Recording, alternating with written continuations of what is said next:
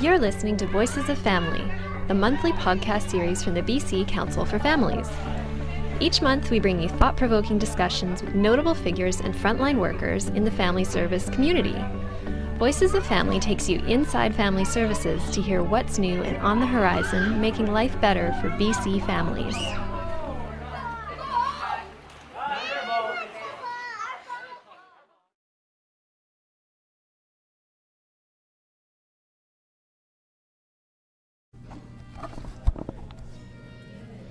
Hi, this is Ruby Banga, Program Coordinator at BC Council for Families.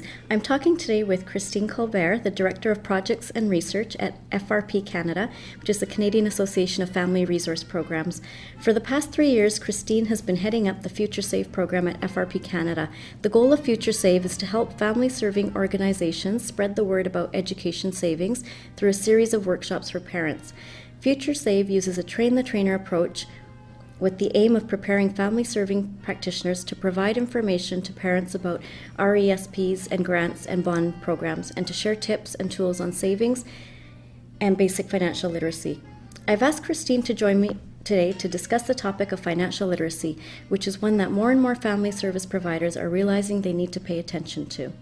Good morning, Christine. Good morning, Ruby. Thanks for joining us. So Christine, why did the Canadian Association of Family Resource Programs feel it was important to get involved in teaching people about financial literacy?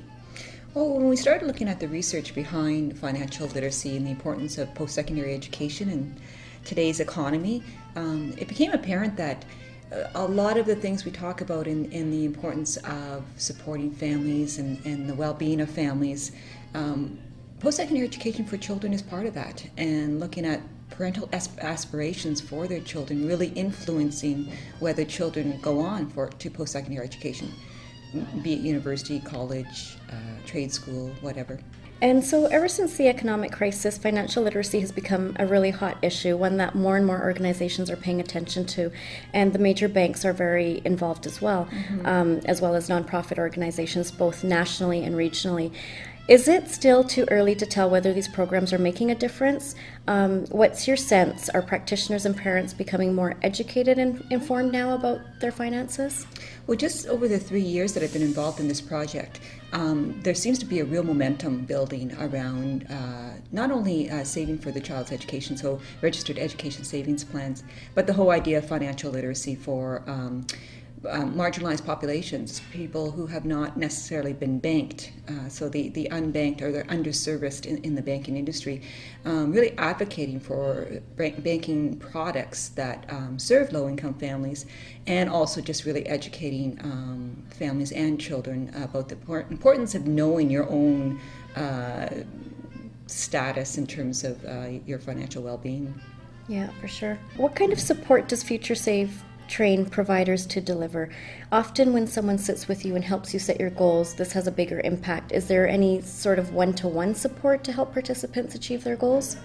Yes, we did the Train the Trainer with the intention that the family support practitioners would then go and offer family workshops, specifically around registered education savings plan, but then a little bit about budgeting and savings, where to find that extra dollar when that extra dollar seems impossible to find, but also bringing in other community players to support families in their journey with financial literacy. So assistance with income tax, filing an income tax, credit counseling. There's so many services within communities that can help out families. So we're trying to get the trainers to then mobilize the entire community to support families working towards better financial future. That's great.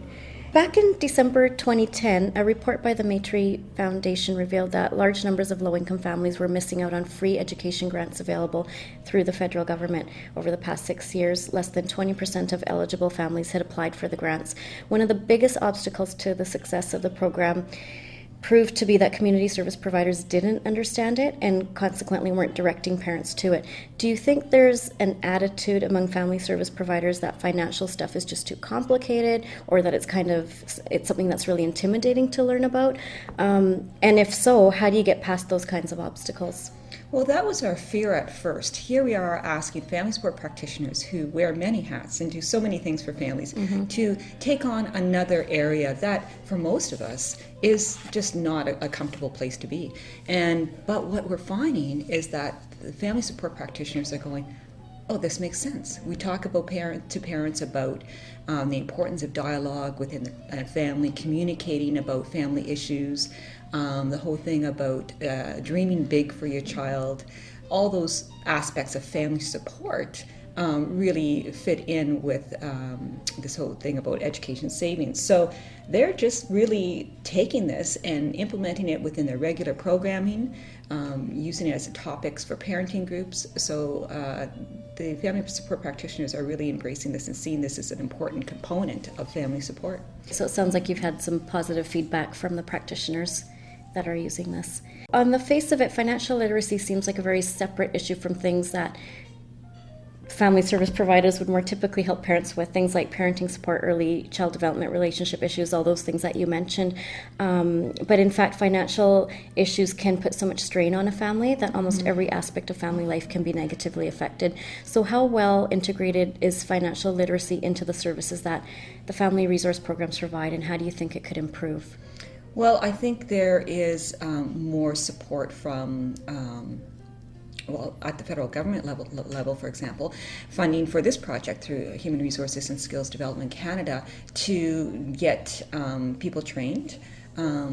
That they've also revamped some of their brochures around the Canada Learning Bond and the Canada Education Savings Grant to be a little bit more accessible to people who have low literacy or English as a second language, for example. They are doing things like having vouchers within the child tax credit check envelope, so parents know that the Canada Learning Bond's out there.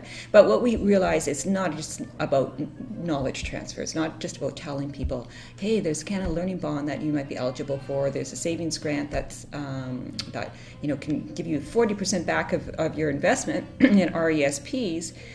We have to help break down the barriers once they get to the bank. And so the project that we're working on now, Mobilizing the Community, takes that one step further, in that we're involving the entire community to breaking down barriers and challenges for families to access registered education savings plan and look at other financial literacy programs. That's great.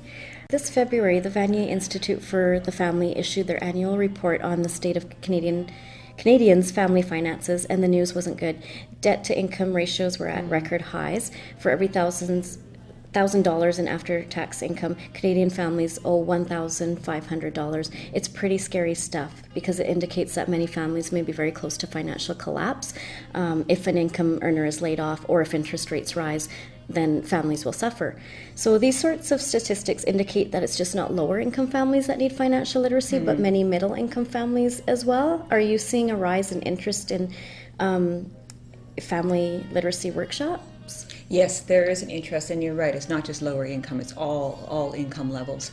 And I think the federal government is really taking this seriously, and the Financial Consumer Agency of Canada, along with other federal departments, and some community-based financial literacy organizations are really rolling out a national financial literacy strategy for Canada.